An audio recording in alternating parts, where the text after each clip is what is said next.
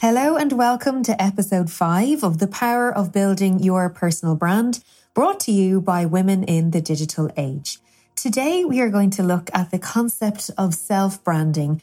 You are your brand and your brand is you. The first thing we're going to do is look at the difference between implicit and explicit self-branding. You are your own best advertising campaign, and the examples of how your brand works hard are both implicit and explicit in terms of your communication with other people. This includes friends and family, as well as potential clients and strangers. So if your brand is working hard after all of the previous examples we've talked about over the last few sessions, then you must too. First thing we're going to look at is the idea of implicit self-branding. Then we'll move on to explicit self-branding before we wrap up. Implicit self-branding is what I call the story of success. In general, and it is human nature, people want to work with successful individuals. It is that case of fake it till you make it.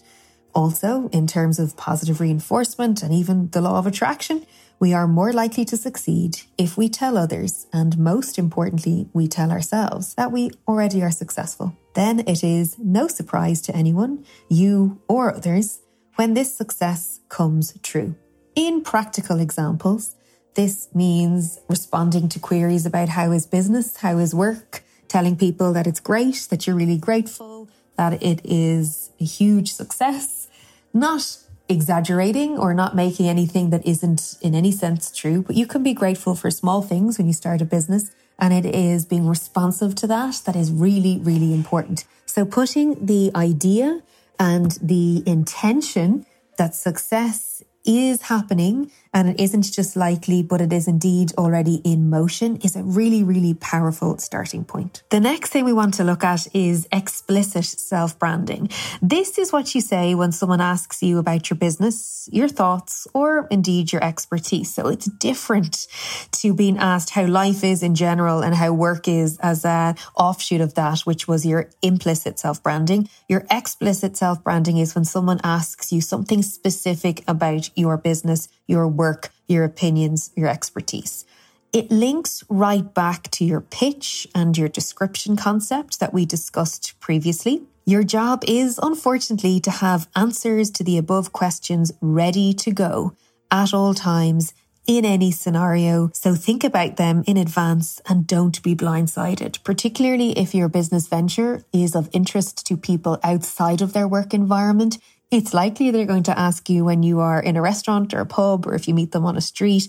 So it's important to have these ideas pre-prepared so you aren't blindsided. It's not just about your own business itself, but also the industry, opinions, aspects, and expertise that people may realistically and understandably expect you to be able to talk about or contribute to knowledgeably. So that's our idea of implicit and explicit self-branding. And in truth, when we're talking about a roundup and we're bringing together all of the different sessions that we have talked through over the last number of weeks, we have to acknowledge the idea that you cannot switch off your self-brand. It's a hazard of the job. You have to be ready to sell, whether it be a service, a product, or an expertise at any given time.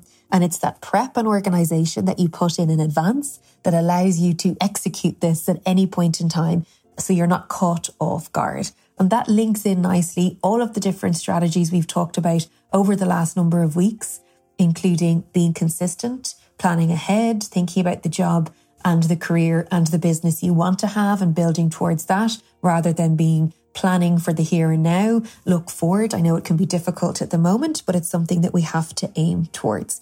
So in short, you are your business and your business is you. So that integration, authenticity and flow that we hope comes to everybody as they do build their business. Maybe not at all times, but it's a really important starting point and allows us to have that flow in business, in life and in brand. Thank you so much for joining. I hope to welcome you again to another audio series with Women in the Digital Age.